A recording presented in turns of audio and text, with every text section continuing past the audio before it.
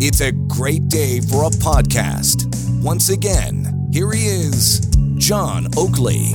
This was very, very important. We discussed this last week when the foofara surrounding Elon Musk designating certain media outlets as being state-funded or publicly funded or state-affiliated. I mean, semantics aside, the CBC has sort of fallen into that realm, and Terry Glavin has written about it on his Substack offering. He's also a columnist with the National Post, you might know as well. He's a senior fellow with the Raoul Wallenberg Center for Human Rights, and is the author of, as I say, The Real Story on Substack, and he's drilled down as to what is taking place. Semantics aside, he said basically the CBC at this point is irredeemable. My word, not his, but let's get Terry in here to explain. Terry, good afternoon. Always a pleasure to have you on the Oakley Show.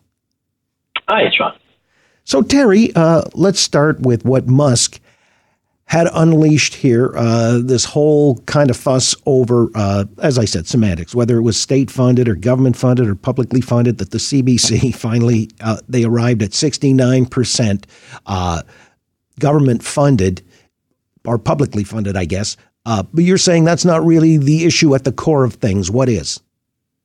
Well, yeah, I think there's a couple of things going on here. I mean, Elon Musk, there's a grand old Irish expression, acting the maggot. And I think that's what Elon's been doing. He was doing that. I mean, he was making mischief with the Australian Broadcasting Corporation, with NPR, BBC, and then he turned to the CBC. And I guess, you had Pierre Poilievre who wrote him a letter saying, look, you should call the CBC government-funded media, because you don't, and you should. That's what it is. And so he did. And then, of course, Poilievre goes, yay, see, Musk agrees with us that the CBC is government propaganda, and it was all very amusing. But I do think, and I wrote a column about this, but I mean, it is all very amusing, but it is also extremely distressing. And what we're looking at here is a phenomenon that it really is corrosive to the functioning of liberal democracies.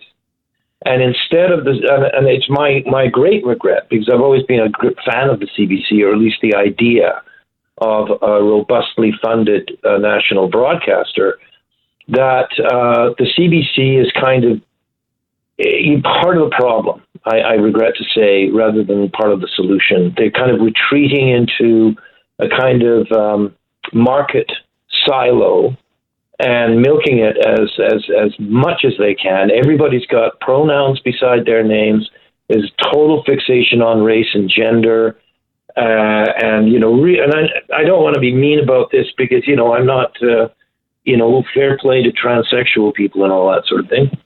But it's become a kind of private media conglomerate for the haute bourgeoisie in Toronto and Vancouver. Radio Canada doesn't do a bad job, by the way, in Quebec. And whether you like the CBC or not, whether you're in that way inclined or not, the reality of it is that the CBC does tend to hold about 30 to 40% of the Canadian public in contempt, or at least gives that impression.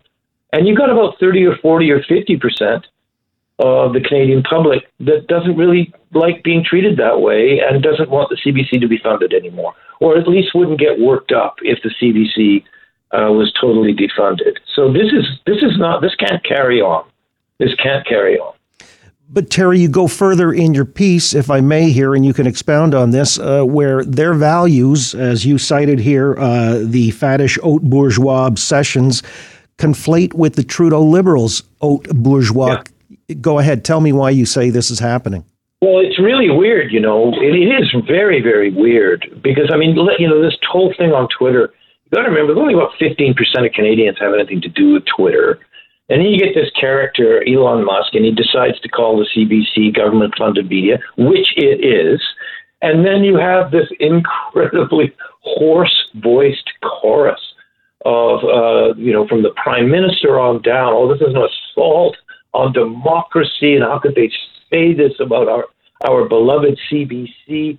I mean, it's kind of always been like this, like the CBC's best friends are always its worst enemies, because it just sort of makes, Polyev just sits back and says, see, I told you, and it is very odd in that for 25 years, governments, conservative and liberal governments, have been thinking, what the heck are we pouring all this money into the CBC for again? Somebody remind me. I mean, Mulroney, Chrétien, Paul Martin, Stephen Harper. By the way, Chrétien he just went through the CBC like a wolf through a flock of sheep. And all Trudeau did was replenish Stephen Harper's funding, but he also set out on, and the CRTC did as well, to kind of remake the CBC in his own image and likeness. So the sort of values of the Liberal Party, the sort of post-national Canada with no core mainstream identity, being completely adopted by the CBC, and it's hard to tell in which direction the cause and effect lines run here. But it's basically, the new jingle that the CBC's, $460,000 CEO who lives in a brownstone in New York, Catherine Tate, this jingle, it's a Canada thing. Well, you know what? It's a liberal thing. And I think everybody knows that. And it is unconscionable that whether we like the CBC or not, every single Canadian taxpayer is expected to shell out up to $1.3 billion a year for this thing, whether you like the Liberals or not, whether you like the CBC or not. And the CBC is also trespassing on conventional media, legacy media. And so everybody gets their knickers in a knot because the federal government's doling out, I think it was $600 million or something, to a constellation of private media organizations to, keep newspapers alive. I write for Post Media, and I think it's 6% of our revenues now, our government grants and so on.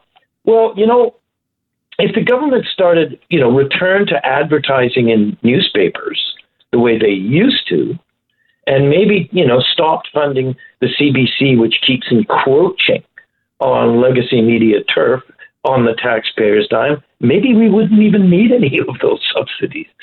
So I don't know. I mean, it's tough all round. I was looking at the data the other day in North America.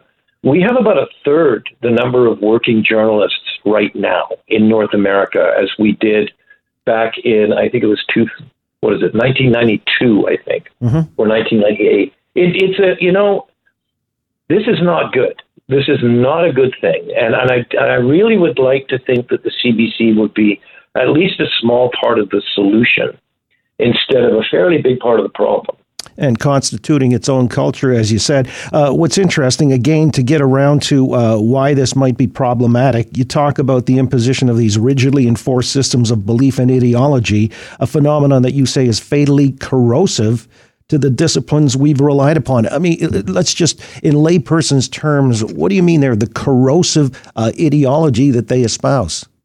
Yeah, you know what? This is a really complicated thing, and I've tried to figure out ways of discussing it in layman's terms. Journalists shouldn't have to be going around with, $5 terms like, a crisis of epistemology. But that's what we're living through here. And very simply, it's not just that facts don't matter anymore. It's as though it doesn't matter that facts don't matter anymore. And so, there was a time, and it was, the sort of golden age of journalism over 4 or 5 centuries, by the way, of newspapers and newspapers' antecedents, was basically the last decade of the 20th century.